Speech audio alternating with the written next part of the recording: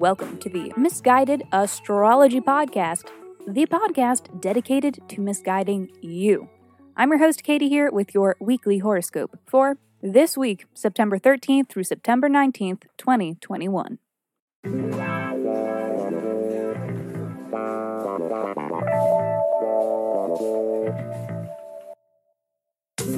Welcome back to the podcast where I don't know you, but it might seem like I do because I am sharing musings that are based on the sun and on the moon and on the planets and shit.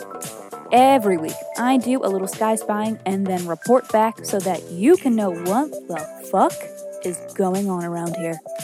The astrology is sound, but my guidance may not be.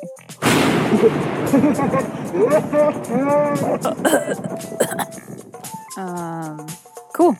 Real quick, if you write us a review on whatever app you stream your pods from, or if you shout us out on social media, please reach out and let me know, and I will send you a 24-page in-depth birth chart report. Email me at misguidedastrology@gmail.com and be sure to include your birth dates. Birth, date, time, and location. Please check out the full episodes if you haven't yet. We answer listener questions by reading their birth charts. We have another episode coming soon, and we are always taking new submissions for these episodes. So if you aren't afraid of receiving a little misguidance, please write in and be sure to include your birth details and a question that is unique to you that you are hoping that the sky can help answer. Alrighty, y'all, the sky waits for no one because time and gravity and physics or whatever, so let's get to the goods. This is your weekly horoscope. Libra, plot twist. This week we begin on Tuesday. We have a Sun-Neptune opposition. Everyone's caught a case of the Pisces today because Neptune is involved. And Neptune is a very dreamy planet. It is providing otherworldly influence. It's interdimensional. It's spiritual. It's abstract and creative and an utter obstruction to your regularly scheduled programming. You may notice that it is hard to accomplish your earthly goals, and tackling a list of to-dos may be less than inspiring and downright exhausting. You may be very tired on this day, and no matter how hard you fight to remain grounded and present, this may be a day better spent getting lost in your own head. Give in to intrusive thoughts, to fantasy, and to daydreams. Visualize what you want in your life. And for you, Libra, this is the moon in your third house. So you were dreaming about which nice restaurant you want to invite your friends and family out to dinner to, or some other reason to get together, or some other highly social and extremely third house thing. Siblings are on the list of what is covered by the third house, so maybe you're dreaming about what it would be like to have a sister instead of a brother. Probably still annoying. Thursday. Sun, trine, moon. Our emotions and our efforts are aligned. They're in support. It looks good. It looks like we are doing the things we want to be doing on Thursday. And with the moon in Capricorn, it looks like all of the confusion and haze of the Neptune opposition is behind us. We are getting some ground under our feet. We are moving forward. We are making progress. We are getting ideas. We all must be very afraid of ideas. Friday. This is the other big astrological hitter of the week, and today we may be choosing business over pleasure. Let me explain. We have a Sun-Pluto trine. This is when that daydreaming from earlier in the week may come in handy. You are highly motivated to pursue your interests. That's what this is all about. You have visualized what you want, and now comes time to figure out how to get there. This is a transit of personal power. You feel capable and in control. You are the keeper of your own destiny. And it may not be out of the question for some of you to encounter things that are occult in nature or that are dark or taboo. Pluto represents death and magic, so this will be a good day to interface with these things as well, if they lay within your realm of ambitions.